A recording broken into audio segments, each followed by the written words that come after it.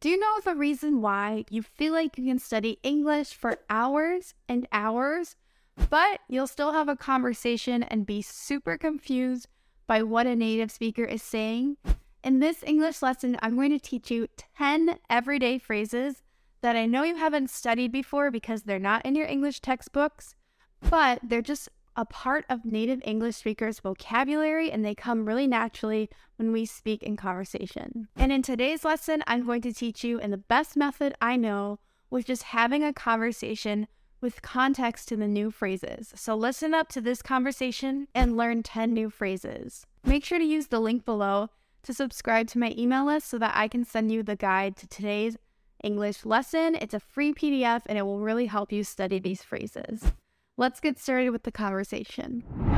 Are you in trouble with your boss at work again? A little bit. Janet, my boss, was salty because I was listening to the radio in front of customers. She said there's a time and a place for that. I thought you liked your boss at first. Yeah, because she was being phony. Once you get to know her, she's awful. Well, sometimes having a job isn't all sunshine and rainbows. You have to deal with difficult people.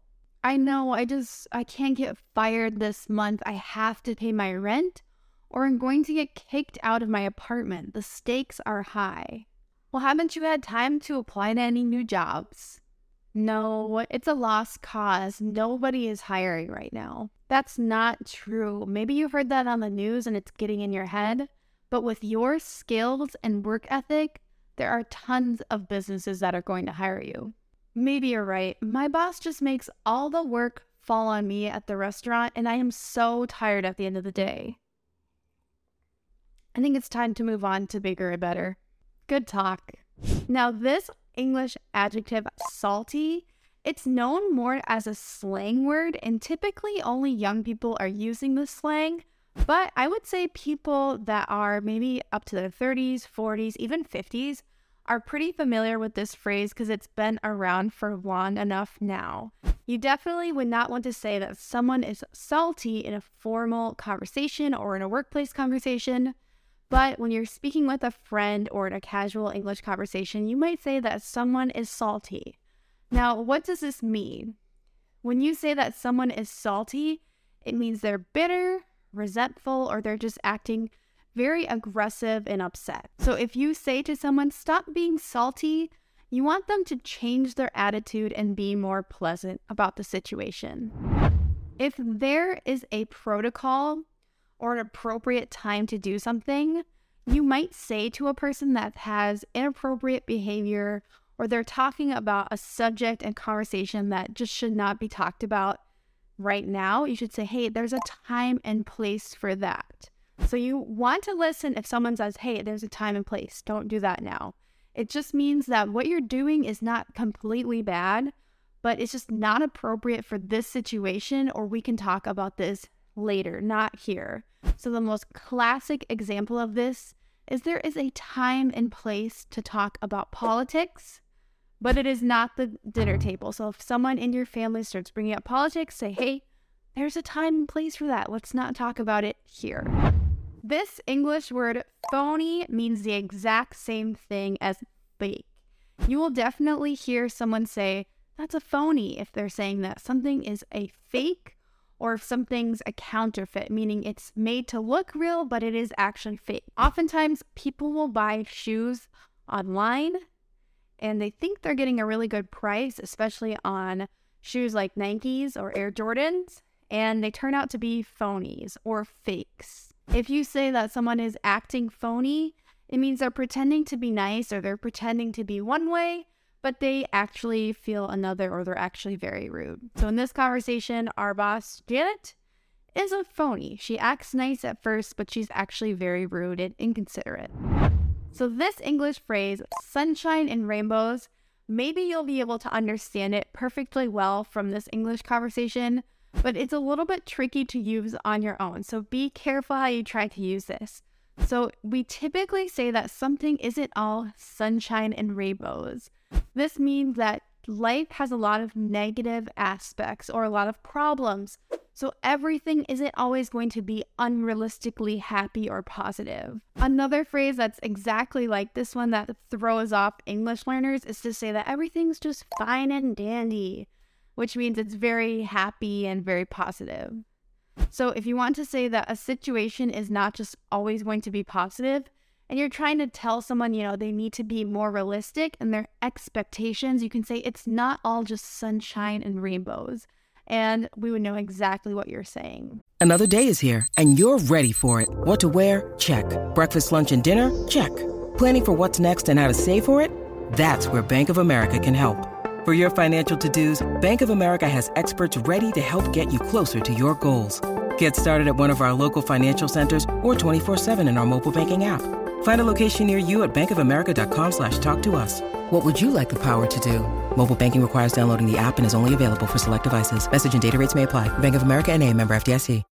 When you need mealtime inspiration, it's worth shopping Kroger, where you'll find over 30,000 mouth-watering choices that excite your inner foodie. And no matter what tasty choice you make, you'll enjoy our everyday low prices, plus extra ways to save, like digital coupons worth over $600 each week. You can also save up to $1 off per gallon at the pump with fuel points. More savings and more inspiring flavors make shopping Kroger worth it every time. Kroger, fresh for everyone. Fuel restrictions apply. If you say that the stakes are high, it means you're in a very high pressure situation. Whatever you have to gain or whatever you have to lose are the stakes. And if you say they're high, it means it's a very big risk or a very big reward depending on what happens in the situation. So if you lose your job and you can't pay rent, the stakes are high here. You don't want to lose your job. A lot of times, Olympic athletes know that the stakes are very high when they're competing. So there's a lot of pressure on them and they get a little bit stressed out. When you want to say that something is nearly impossible or there's no reason to really practice a skill because you don't think you're ever going to get better, you can say it's a lost cause.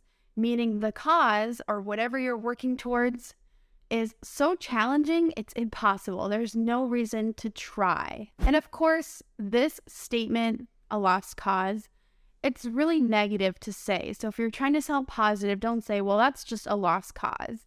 Say, we can do it if we put our minds to it.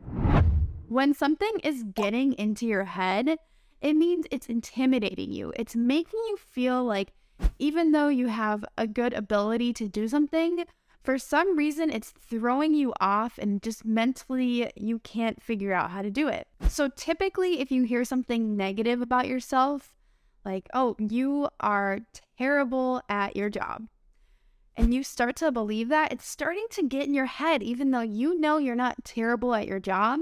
You're listening to someone else's outside words and you're letting it affect you, or you're becoming very self-conscious.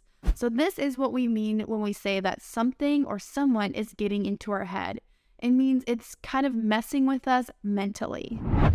When a responsibility or a problem falls on you, or if you say it's all falling on me, it means that the problem or the responsibility is only on you. It means no one else can help you in this situation and you can't rely on everyone else because everything is relying on you.